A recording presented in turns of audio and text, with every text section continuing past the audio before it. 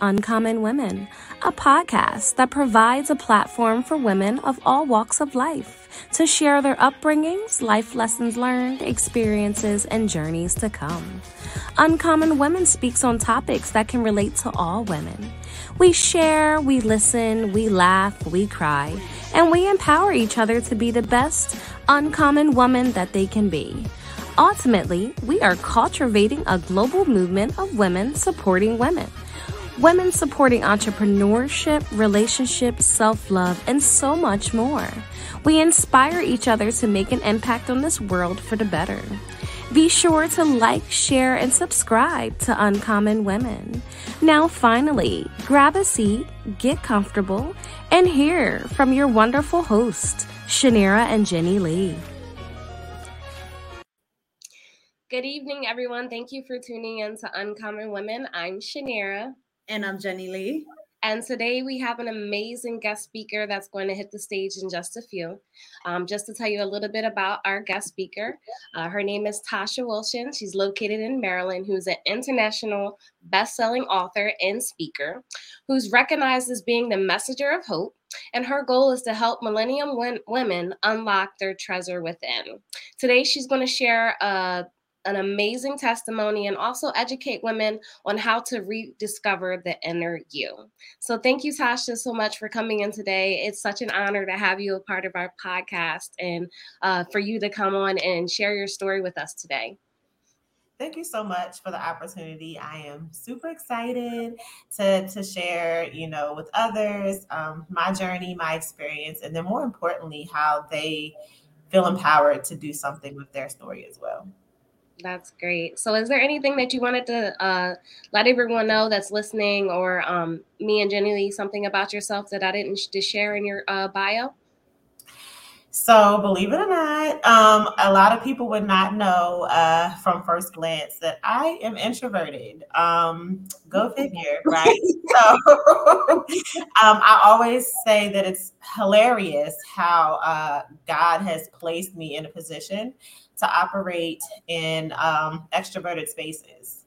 For someone who's so used to hiding behind the scenes or being that pusher for other people to step in the limelight, God is like, no, I've placed you to be in the front. I've called you to go forth. Yes. And so every time when I do something, I know it's nothing but God and the Holy Spirit leading me every time. So that's awesome. Does.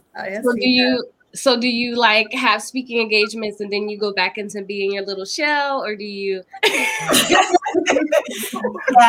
And it's so hilarious because, my best friend, every time, like, she'll go with me whenever I have like a speaking engagement, and between the two of us, I'm the most reserved. And so, but when I'm in an environment where God is asking me to speak, it's almost kind of like this metamorphosis that takes place. And she's like, who are you? And then when it's all said and done, I kind of go back and retreat, and I'm like, okay, like, the Holy Spirit just pop up and be like, let's girl, time to roll. Exactly. So yeah, think about like Power Rangers and how they kind of get into right. He's just like, you just get all this power. I don't know where all his power, and he's like, you're gonna go and you're gonna do this. Yes. I love that. I love how God moves. I love how he moves. Like he is. He's so good. Yeah. Very intentional. Very intentional. Even when we aligned, he's like, girl, we back over here. Come over here, girl. Yeah. But he does it in a loving way. And that's the great thing about him. He does it in a loving way. So let's talk a little bit about, before we get into your testimony, can you share a little bit about your life and how was it growing up? Yeah, so growing up, I grew up in a 2-parent household. It was my mom, dad, older brother. We're 4 years apart. And I was one of those who was always in my brother's shadow. Everywhere he went, I wanted to go. I was very intrigued by, the things that he did. So if you saw one, you saw the other. We're still close to this day as adults. Like, we literally talk on the phone every day. That's just our thing. And we had a rare relationship where most of the time siblings are always fighting. but him and I, no, like people were just kind of like, how did this happen? We always looked out for each other. We always had each other's back, and we were just very, very close. My life, I would say, in a nutshell, was very private. Like no one really kind of cared about, the things that we did on a day-to-day basis. But then at 16, my father had suddenly passed away. So our lives kind of changed within less than 24 hours, where people really weren't concerned about our household to now we were like front news. So his death was very public. It was a work-related incident. And so, people were kind of like, okay, how are they going to recover? How are they going to navigate? How are they going to grieve? How are they going to deal with, being a household of four to now a household of three? And so that kind of put my life on display early on. And so at 16, I'm still at this uncomfortable stage of trying to figure out who I am, trying to figure out my place in the world, but still have this innocence of not really knowing everything that's going on behind the scenes, still kind of being shielded, but yet noticing that I have to learn how to assert myself more at such a young age. And so I went to college primarily because that was something my parents have always told me about growing up. And then I got, really good grades. So I was like, why not? But for me, it was more than that. It was like, I'm going to school to get away because I don't want anyone to know my story. I don't want anyone to kind of prejudge me based on what they've read in the news, those kind of things. Yeah. And then I'm hit with a sexual assault, at the age of 18. So that's perpetuated trauma. And so still not learning how to navigate life fully from the loss of my dad, and now being hit with something else that I'm learning how to manage and deal. So it was pretty tough. It was pretty tough, going from a childhood where I'm loving everybody, I am receptive to everybody, to now kind of hitting the switch where I'm more guarded and a little closer. Yeah. Wow. So with you going to college and, trying to just get away from everyone knowing who you are and, kind of like having like a new start when you go to college, how did it come about with you having an issue, having another traumatic issue with being sexually assaulted? Yeah, it was rough. I hid it for a while because I blamed myself. I thought it was some signal that I gave off for this person to think it was okay. So the person and I weren't friends, but we had mutual friends. And so it was very challenging for me to know that the person premeditated this. And so I took that with me. It was kind of like there's this, distrust. Then there's this, someone making a decision that I didn't give them permission to do. And then also for them not being held accountable for it. And so, afterwards, he said, oh, you're not my first and you won't be my last. So it's kind of like, this is something he's always done. And so, for me, it was difficult with that because stalking came afterwards. So after he did it, him and his friends were kind of like watching me, popping up different areas on campus just to make sure that I don't tell, because he threatened my life. He was like, if you were to tell someone, I'm going to do something to you or your family. And so that was hard for me because, dealing with a heavy loss already, I don't want anyone to touch, my mom or my brother, let alone me. Yeah. What has already been done. And so I hid for a while. I stopped going to places, of course, because I didn't want to be followed. I covered myself up. I wore big baggy clothes. I felt that if I made myself look less attractive, less appealing, then no one else would do anything to me unwarranted. I tore down every mirror in my apartment because I couldn't recognize myself anymore. When it's like someone takes something from you so precious, so valuable, it's kind of like, who are you, right? Yeah. And it really did something to my self-esteem. The once young girl whose father affirmed her like all the time, to Yeah.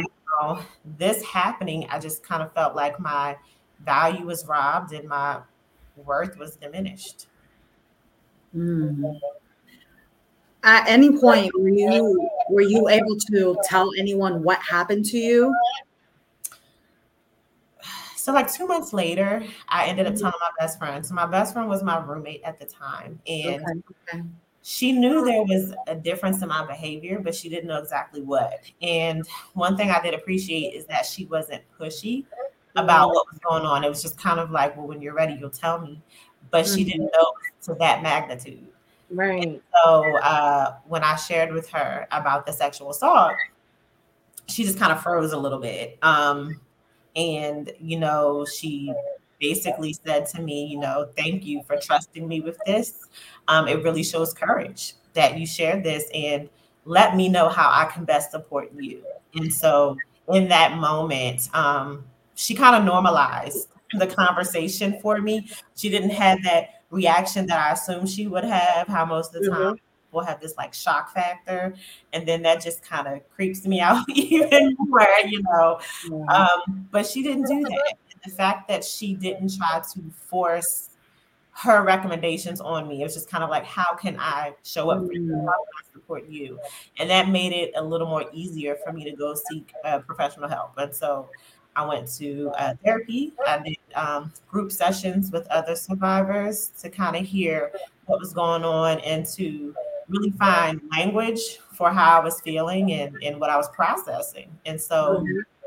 and that made me more comfortable to disclose to my mom and my brother. And then more so after a while, really getting back into my relationship with God because I was so mad, I was so frustrated, I was so angry. I felt like God was nowhere in sight. Mm. Mm. Mm. That's so great how your friend was able to comfort you during that time because I guess depending on the level of his reputation and then his friends, don't tell no one. That can hinder your self confidence like it did. Was there ever during that transition or that process within the months before you spoke to her, did you ever blame yourself for what happened? Oh yes. I thought it was my fault. Totally. I felt guilty, I carried that burden of shame and also the responsibility of Mm, the incident. I carried that weight on my shoulders and I felt that it was my fault. I felt that I was the one to blame. And um, naturally, for any survivor, you point to yourself first. There's just something that kind of triggers in your mind that you were at fault when it's the opposite. But I didn't figure that out until later, through my journey. But absolutely. I felt like everything that happened was my fault. I did the questions in my mind, like, well, what if I did this? Or what if I didn't go here? Or what if I didn't have this on? And, certain things like that. Yeah. I'm glad that you were able to get professional help though. Hmm. Um, to push you through the whole journey. Besides you getting the professional help, did you finally speak to the schools about what happened, or did you just keep it amongst you and your sister and then start your journey in helping other women? How did that work out? Yeah, so I did not share with the school. At the time, I didn't feel like the school was a safe enough space for me to share that. Like there wasn't any literature or anything about, sexual assault, really what to do in that moment. You know, is it common? Those kind of things. And Mm-hmm. so Yeah. because I didn't really know where to turn or where to go, I didn't say anything. And I just felt like if he had that much power and control as he said he would have, would they have believed me? So Mm-hmm. um, yeah, I was too fearful to even say anything or to even feel like I had that support on a college level to really advocate. Mm. Was there at any point that did anyone ever find out, or was he ever prosecuted for any of the other assaults that he claimed that he had done? So, what makes this story so unique is that his father was actually a police officer. So, Wow. um, he knew how to work around the system to not be held accountable for Mm-hmm. previous ones. Wow. And what I find interesting is that the semester later, he actually failed out of the university. So I didn't have to see him anymore. And it's one of those blessings in disguise, honestly, because I really don't know how I would have continued at the university if he was still there. Mm. Mm. Wow. So after getting the therapy and the help and everything, and finding out that he failed out of college, and you were able, I know that felt like kind of some relief and some freedom in your part. Uh, were you able to like finally move on from experiencing that? So I would say that I was more so checking a box. And I say that because after he left, I just started trying to assimilate myself back in college. Okay. But I never really resolved the root of the issue. Mm. So I became involved with different clubs and, organizations on campus to kind of keep myself busy and kind of get back into the things I were once passionate about. But doing all of those, I still felt empty. And Mm-hmm. I didn't really understand why I felt so empty until like 12 years later after, being involved and dead end relationships and still feeling like something was missing. And Mm-hmm. for me, checking the box also meant like I was getting rewarded. Like, think about someone like, when you're Yeah. preschool and they had a little star for good behavior. And Right.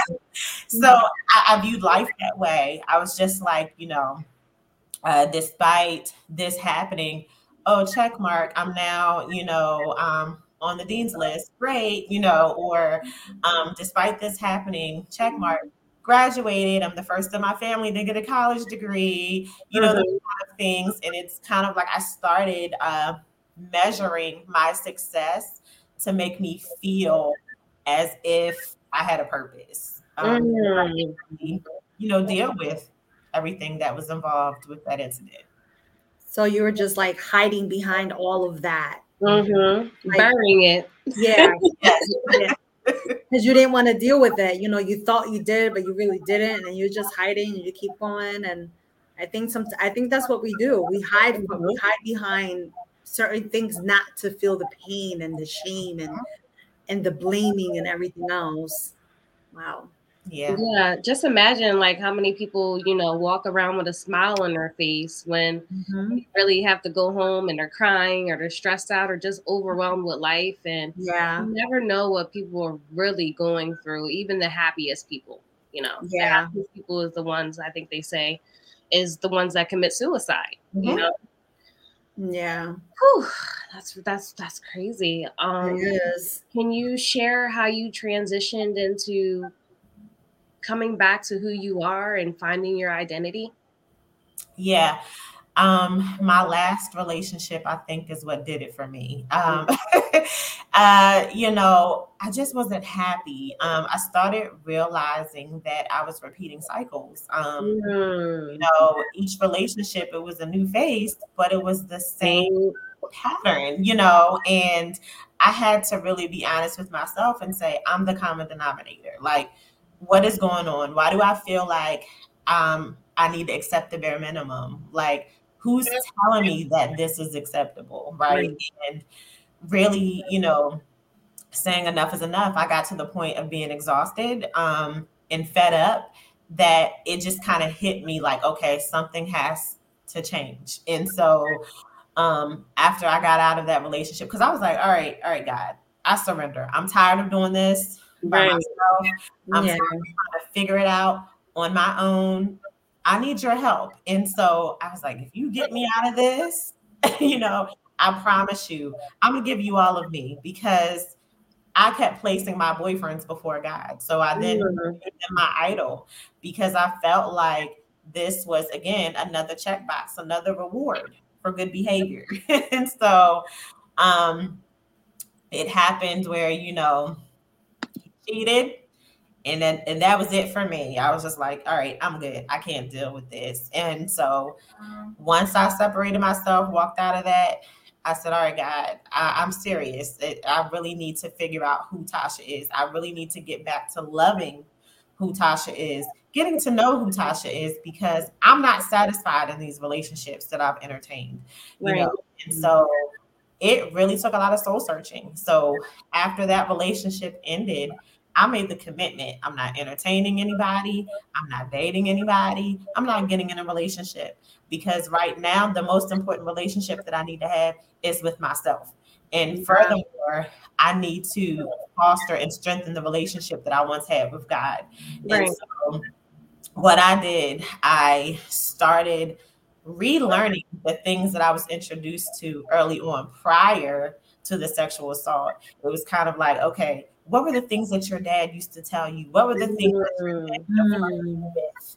And really get back to that. What was life like when you saw things from a more clear view than the filtered lens that you have right now? What does God say about you? What has Right. God always spoken over you? How can we use that and make that a priority instead of the lies that the enemy is feeding you? And so, what I had to do, I had to speak life into myself. So basically, I had to get uncomfortable. Things that I weren't used to saying. I had to remind myself who I am and how God's word never comes back void. And I was like, Right. all right. And I kept saying it until it no longer became weird or awkward.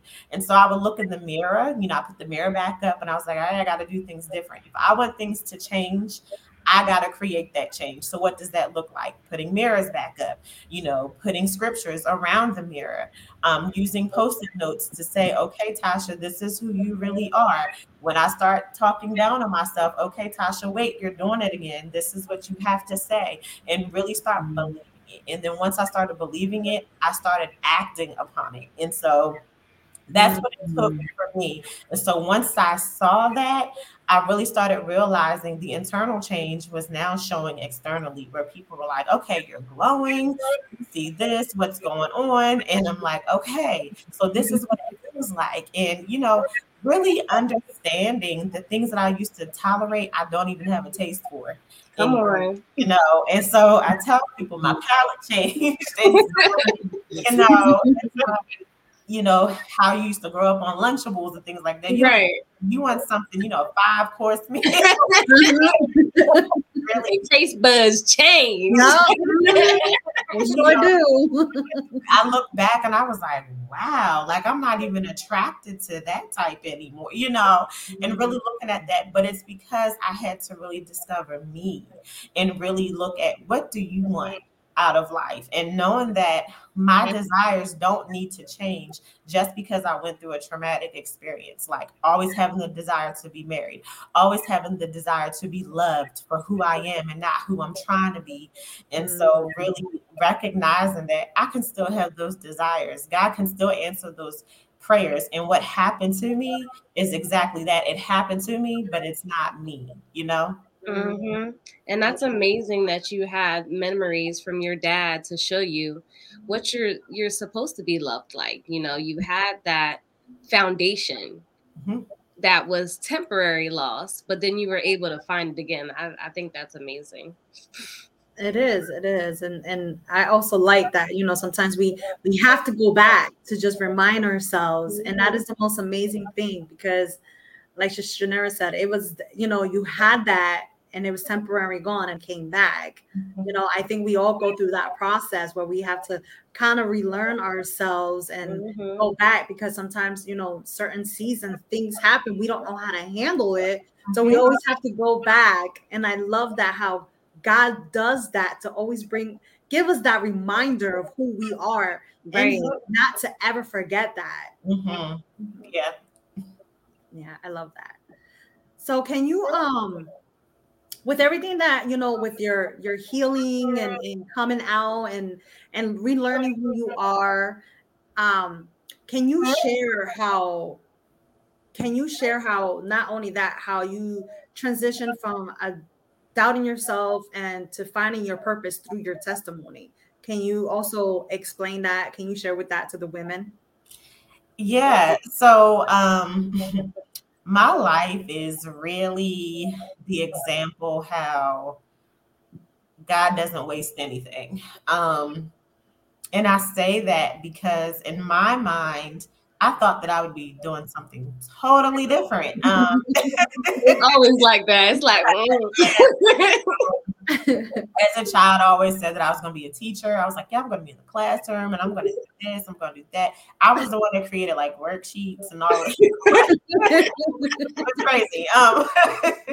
And, it was the moment that I realized that my pain is what served the course of reaching my purpose. I always say it's something that I think that I would not have truly discovered if I didn't know what pain felt like.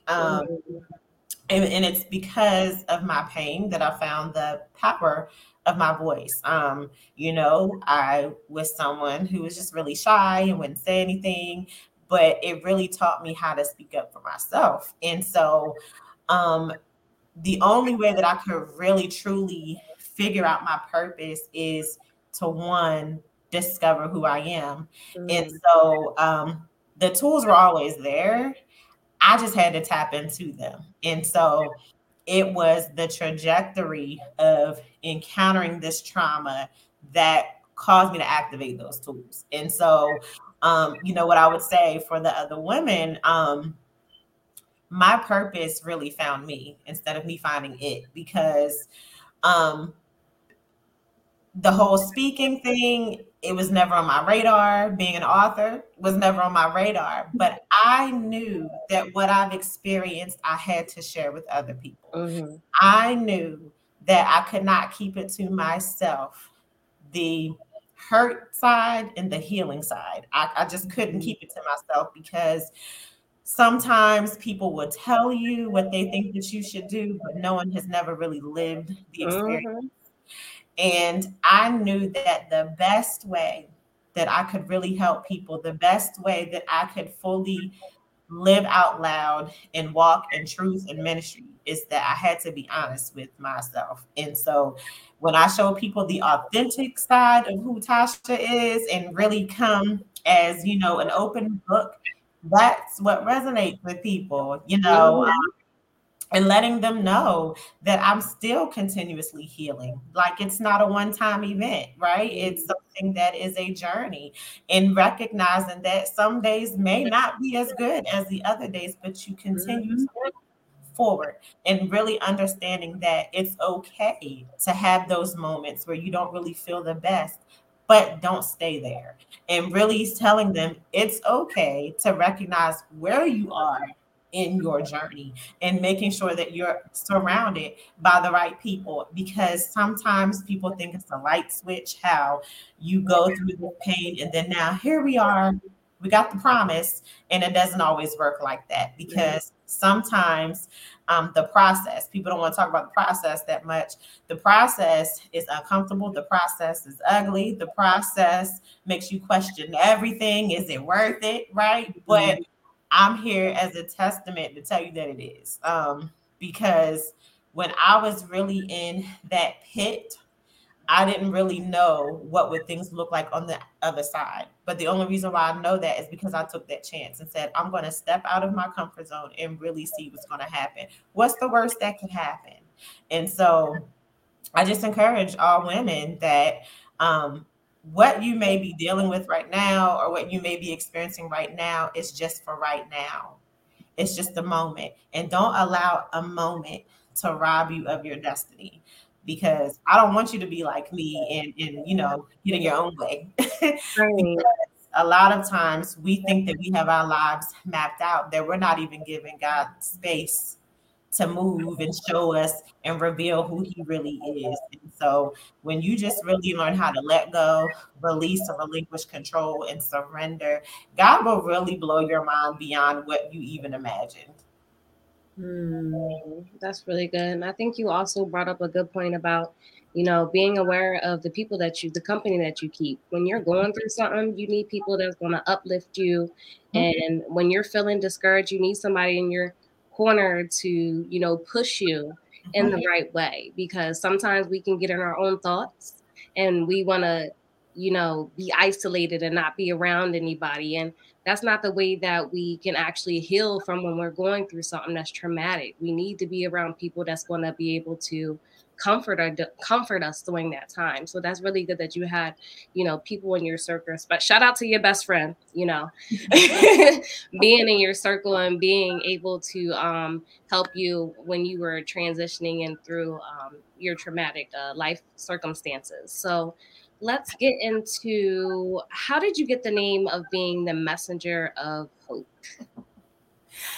So the messenger of hope has always been who I am, but it didn't take me until my 30s to realize that's who I've always been. It wasn't until I really learned to love myself fully and to really allow myself to be healed, to recognize that I can't hide who I've always been called to be. And so, Messenger of Hope is basically a name that externally reflects who I've always been internally. And so, growing up, I've always been that bridge builder. I've always been that glue to kind of connect everyone together. I've always been the one that can light up a room. And I used to not like that about myself, believe it or not. I was just like, why do I always have to be compassionate? Why do I always have to gotta be the big person? Why do I always have to feel the energy in the room? Like, it was just one of those things. But then I also realized that was also an early glimpse of the future that God had for me. And I've never wanted anyone to feel like they're not seen, to feel like they're not heard, to feel like they're not valued.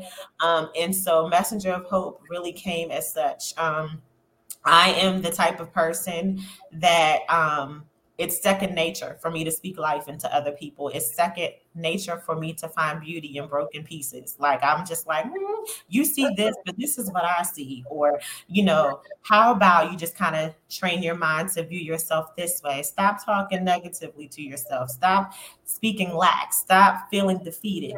That's not who you are. And so Messenger of Hope is just very fitting, how it just kind of came, and the Holy Spirit had actually dropped that name. Like, that's who you are. You're a messenger of hope. So I need you to really go out there, and I really need you to speak life into other people to relate to your story. That's dope. That is dope. I love how he just gave you that name, how he just gives it to you. He's like, well, this is you, and this is what you're going to do. And you have to be obedient to it. Yes. I love it. I love it. He just used you as a vessel to help others. And now, like you said, like it comes to you naturally, and be an inspiration and speaking life into others. And I think that once you come into that relationship with Christ, and you're obedient and you're intentional and just wanting to honor that, he just uses you however he wants to use you. Yeah. Also rewarding. Oh, go ahead, Jenny. Go ahead. I was just saying it's rewarding. It's rewarding when he comes around and brings everything back into place when we least expect it, when we don't have no idea what we're called for or what our purpose is. And then God's like, you have it in you. We just need to put it to a different light. Yeah. Mm-hmm. Yes, definitely. I definitely agree with that. Can you give us some tips to help women that talk themselves out of opportunities or change? Because we tend to do that a lot with ourselves. Guilty. I am what you call a recovering self-sabotager. Recover. Oh my goodness, that's a new one. Yes. I was so quick. I'm telling you, like, that's why I just think it's kind of hilarious. Like, God's like, quit playing with me, So my tips would be to stop limiting yourself. Really understand that the opportunity is presenting itself for a reason. And so, and when I talk about opportunities, it could be a job, it could be an opportunity to encourage someone, it could be an opportunity to really make someone's day. And that could be in the form of a smile, a hello. A lot of times people minimize that and don't really view that as purposeful, but you really don't know what someone experienced before you had that interaction. And so I always say, when you wake up each morning, a tip that I always say to myself, okay, God, how do you want me to show up today? Who do you want me to connect with today? How do you want me to live for you today? And I think that's a good start, because it makes it a little easier where we take the focus off ourselves and place it on God. And that's easy, as someone who struggles with, self-sabotage and things like that. It's like, okay, because you don't want to carry the remnants of yesterday into the new day, because it's a new day, it's a fresh start, it's a way for you to kind of reset, and recenter yourself. And so start there. So the first initial tip is like, okay, God, how do you want me to show up today? And then you pause so you can listen. And then, the second tip is this, really start connecting yourself with people who are where you're striving to be. A lot of times we get comfortable, we become stagnant, and then we become content. But there's always more for us to do. There's always more inside of us. And so why not, connect yourself with people who are at a place that you're trying to go.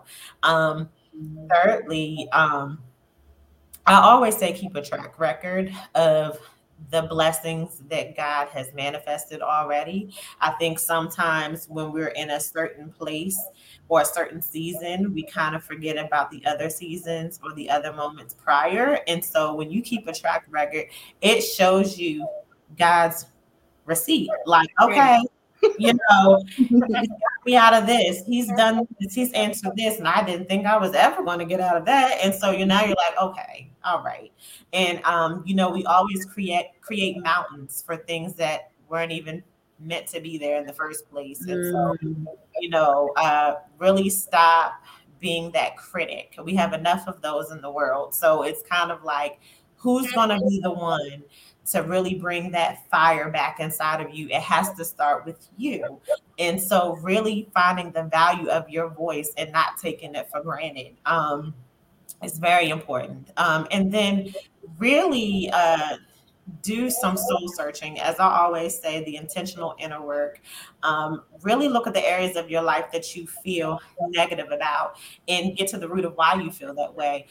Look at the parts of even your body that you may not like as much, right? And figure out, where does that come from? Why did you start feeling that way about yourself? Because a lot of times when we go through certain things or make these critiques about ourselves, it's either somebody else has said something that has kind of planted that seed in our mind, or this whole comparison thing comes up. And so really get to the root of that and really kind of unpack that and resolve that, because just like how children are taught what love and hate look like, it's the same thing when it comes to ourselves and our bodies, and really reminding us that we're fearfully and wonderfully made. That's so true. Now, with you being, a recovered person for always wanting to just quit and not move on. First of all, I applaud you for being obedient and writing your book to help women. How did you get into authorship? It's one of those. So, okay, one thing about me, stubborn and pride are cousins that come into play when you are someone who just kind of wants to quit and give up. And God will place people in your life, right? Like that you least expect it, and they'll say something where you like, God, you telling my business. You know what's going on? Right? God knows he has to do that because he knows me, right? And it's like, God's like, I can't be real casual with you. I gotta put it in your face up front and center so you'll know I'm serious. So my first two books, so they were things that I've always written down in a journal, and just kind of kept them to myself. And I remember wrestling with God, and God is like, what use is it if you're keeping it to yourself? Like, what do you and God said again, what use is it when you keep it to yourself? So I'm just like, okay, whatever, And then I was out with my older cousin, and one of her friends was like, oh yeah, I'm a publisher, and I help especially kingdom writers to kind of put themselves out there and do that. And then my cousin's like, oh yeah, well, she writes. And I'm like, what are you doing? So the publisher's like, oh yeah, really? And so you know how sometimes if someone says, oh, this person writes, it's almost kind of like, oh, this person sings, and then you kind of look like, dun dun dun, like I really serious. So we connected, and she was like, wait a minute, where have you been? Like she said, I've been praying to God, and I was like, I need someone who doesn't look like the stereotype, right? Somebody that is a wild card, but somebody that people can relate to, and someone who can find Christ in their writing. And she was like, and here you are. And so we went through that where, published the first 2 books. And then after that, once I started getting real comfortable and I was like, all right, I'm good. I'm done. I got my 2 books. God was like, no, we ain't done. And God was like, you're at the point now that you really don't need anyone to hold your hand through this process. So book 3 and 4, I self-published. And when I tell you, I was so terrified. I was like, I don't really know what I'm doing. And God was like, do you trust me? And of course I'm going to say, yes, I trust you. And trust the process that I'm taking you on. You also need to trust the steps that I'm providing for you. You can't hesitate in this season. I just need you to obey. So I just need you to go. And so I'm glad that I did that because I see the difference. I always say book 1 and 2 are still coming from a place of hurt where I'm still, writing my thoughts, but I'm just kind of leaving them there. But book 3 and 4 is coming from the healed place, the overcoming place to say, okay, this is what I've experienced, but I'm also going to show you how to overcome this as well. And it was just beyond me that I'm like, okay, God, what are we doing? But it was really book 3 that people were like, okay, this isn't just a trend for her. She's serious. She's living out loud what she's writing in her books. And for them to really see that growth and maturity, and then also for them to be able to tap into that, like, it's amazing. Like, my 3rd book is on a university campus right now. Wow, that's amazing. People are really saying, okay, we can identify with this. We recognize this. Or we have some parallels in our story, because my 3rd book is called Recognize Your Opponent, When Your Greatest Enemy is Your Enemy. And I'm literally inside of a box on the cover. I said, one thing about me is that I'm a storyteller. And so if I'm going to explain something, I need you to see the visual. So I climbed inside of that box, and I said, I need people to see just how uncomfortable, how stuck and confined I'm in this box. So they know that's what we do to ourselves. When we get in our own way, when we self-sabotage, we're suffocating ourselves. We're not giving ourselves the capacity to really move where God wants to take us. And so that book really talks about not only unpacking the boxes, but destroying them. And those boxes could come from society, family, the church, ourselves. I kind of get into it, And then my 4th one, which is my most recent one, is called Shatterproof, Refocusing the Lens. And so it really talks about how you get to this place of internal commitment, and you're really loving who you are. You're loving who God has called you to be, who God has designed you to be, but you still have that desire to be partnered with purpose. And it really talks about things that I had to unlearn when it came to like relationships, when it comes to really preparing myself for marriage and not a wedding, because sometimes people will, project things onto you and say that this is what you need to do to be ready to be a wife. And I'm like, it's more than just holding that title, that mantle, but do you really understand what divine union is? Do you really understand how you have to come to the table whole, and you have to come to the table knowing yourself and not placing the responsibility on someone else to fill you? And so I really talk about what life looks like from that lens, because most of the time people think, okay, you're glowing and you're happy, it must be a man, but it's like, actually it's the relationship I have with the Lord.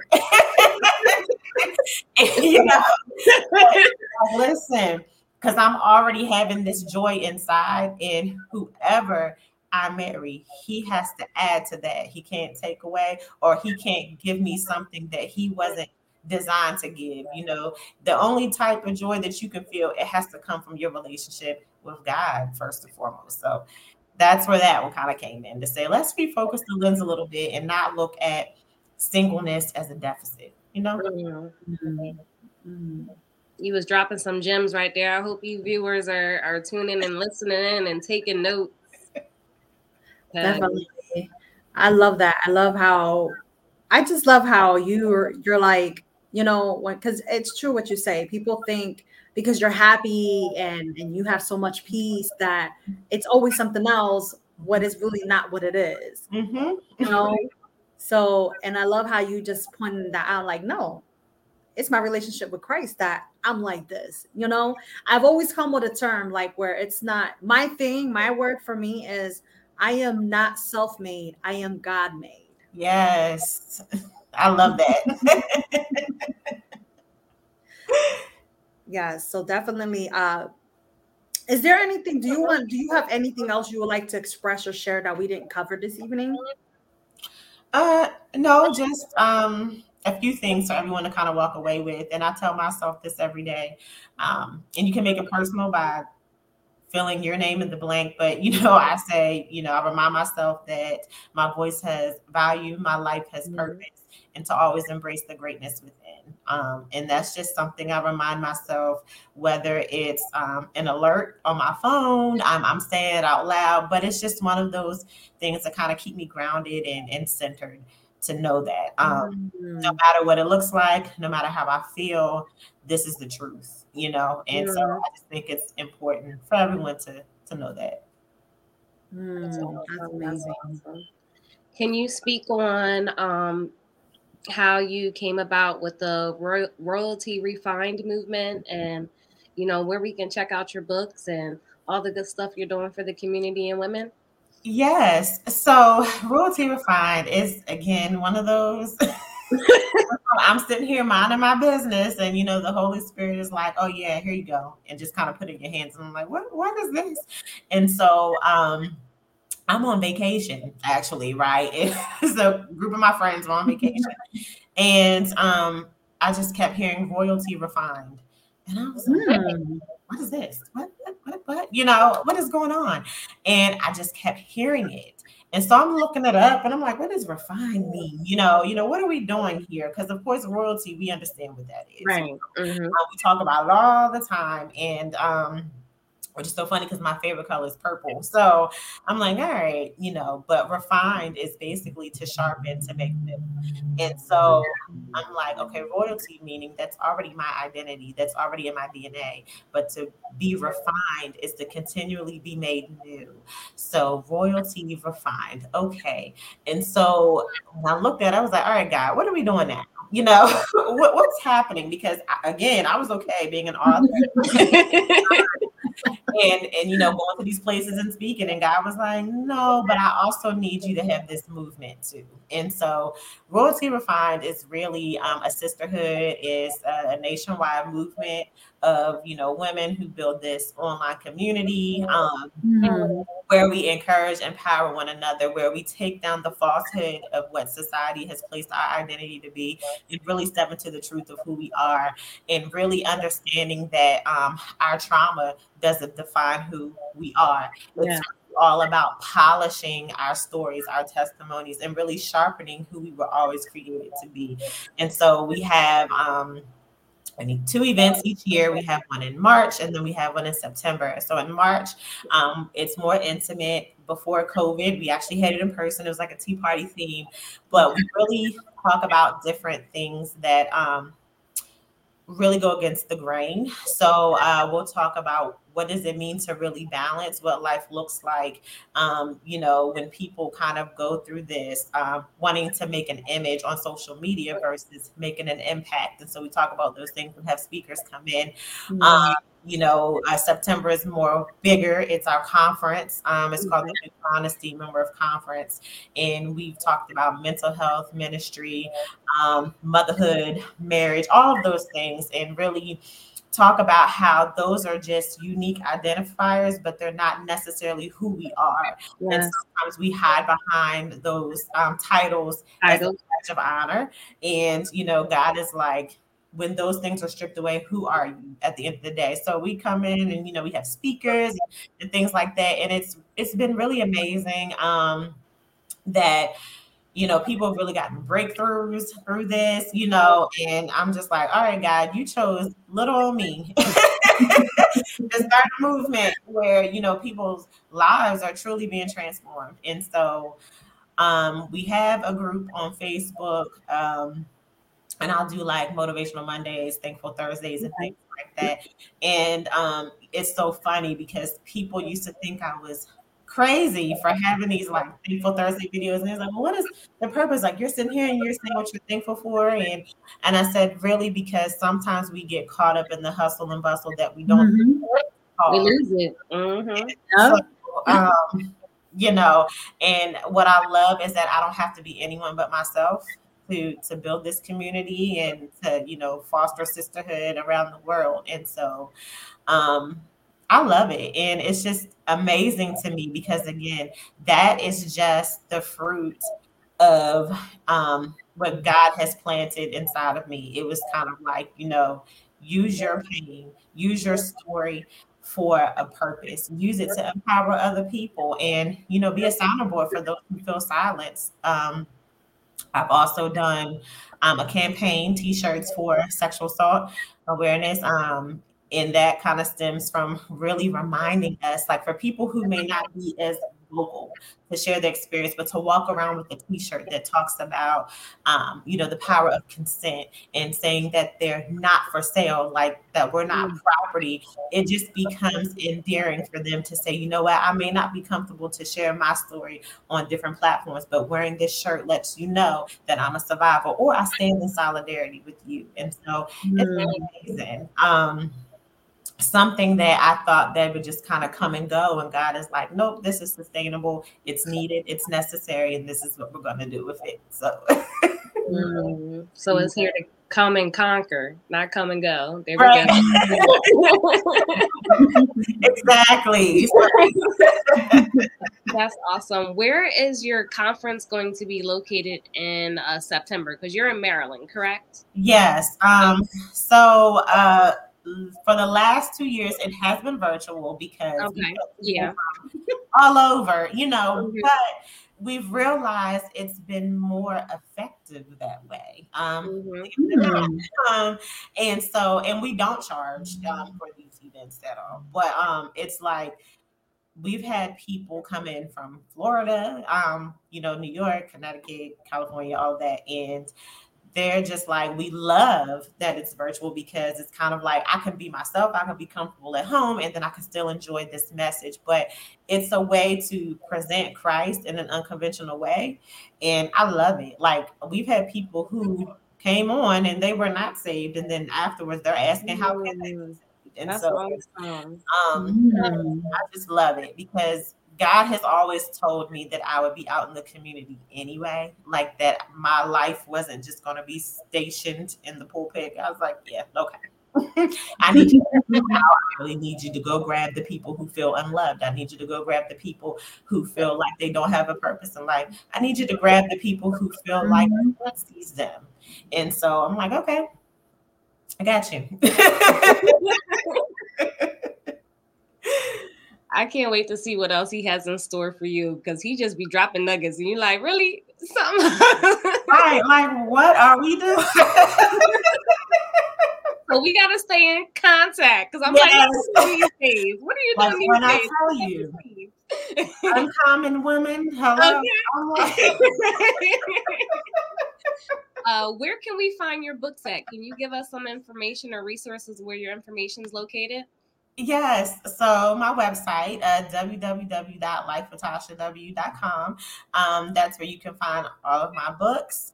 You can also just find a way to get in contact with me if you just want to send a message to say hello, prayer request, or if you want me to speak somewhere, that is the best place. I'm also on Instagram, Life with Tasha W _. I'm on there way more than Facebook, I think, because it might be the introverted nature, really. You just kind of post, plug, and versus Facebook, it just you gotta really be more detailed and really take your time. But on Facebook, I have the Royalty Refined Movement is the group, and then I also have Tasha W Messenger of Hope group on there. So okay. Awesome. Shanara, do we have anyone in the audience? Any questions? No questions, just some viewers saying hi. Hi, Kimberly. Thank you for tuning in. Hi, Miss B. Thank you for tuning in. Hi. Ira, thank you for tuning in. Just some of our viewers. We appreciate you guys. Go ahead, Jenny. Okay. Thank you so much, Tasha, for sharing your testimony and being a servant for God to serve others. And I pray that, anyone that tuned in that are able to share and just share your story, because sometimes when we hear someone's story and then it just conversation, just even just not even their story, but someone else's story. And again, thank you so much. We have one question we ask all our guest speaker. What makes you uncommon? Ooh, okay, that is a loaded question. What makes me uncommon is that I don't try to sound like anyone else. I don't try to be like anyone else, but I really step into Tasha W, Messenger of Hope. I'm authentically me. And I allow God to lead where I need to be. And so I think being uncommon just means, being different, being okay with being peculiar, and just really trusting the gifts that God has birthed inside of me. I like that. I like that. Definitely. Thank you so much for again for sharing your powerful story, and thank you for audience for listening in. Um, Make sure you guys come out and check out our self love apparel at www.uncommonwomen.net. Make sure you come out and check out our YouTube channel at Uncommon Women Podcast. Like and subscribe. And I am still currently looking for someone for the month of July. I am looking for these awareness for cleft, craniofacial, and sarcoma awareness. If you or anyone that has a story or is an advocate, you can email me at uncommon3women@gmail.com. I was stuck on the www dot. Again, email me at uncommon3women@gmail.com, and make sure you tune in next week. And everyone, stay uncommon. Bye.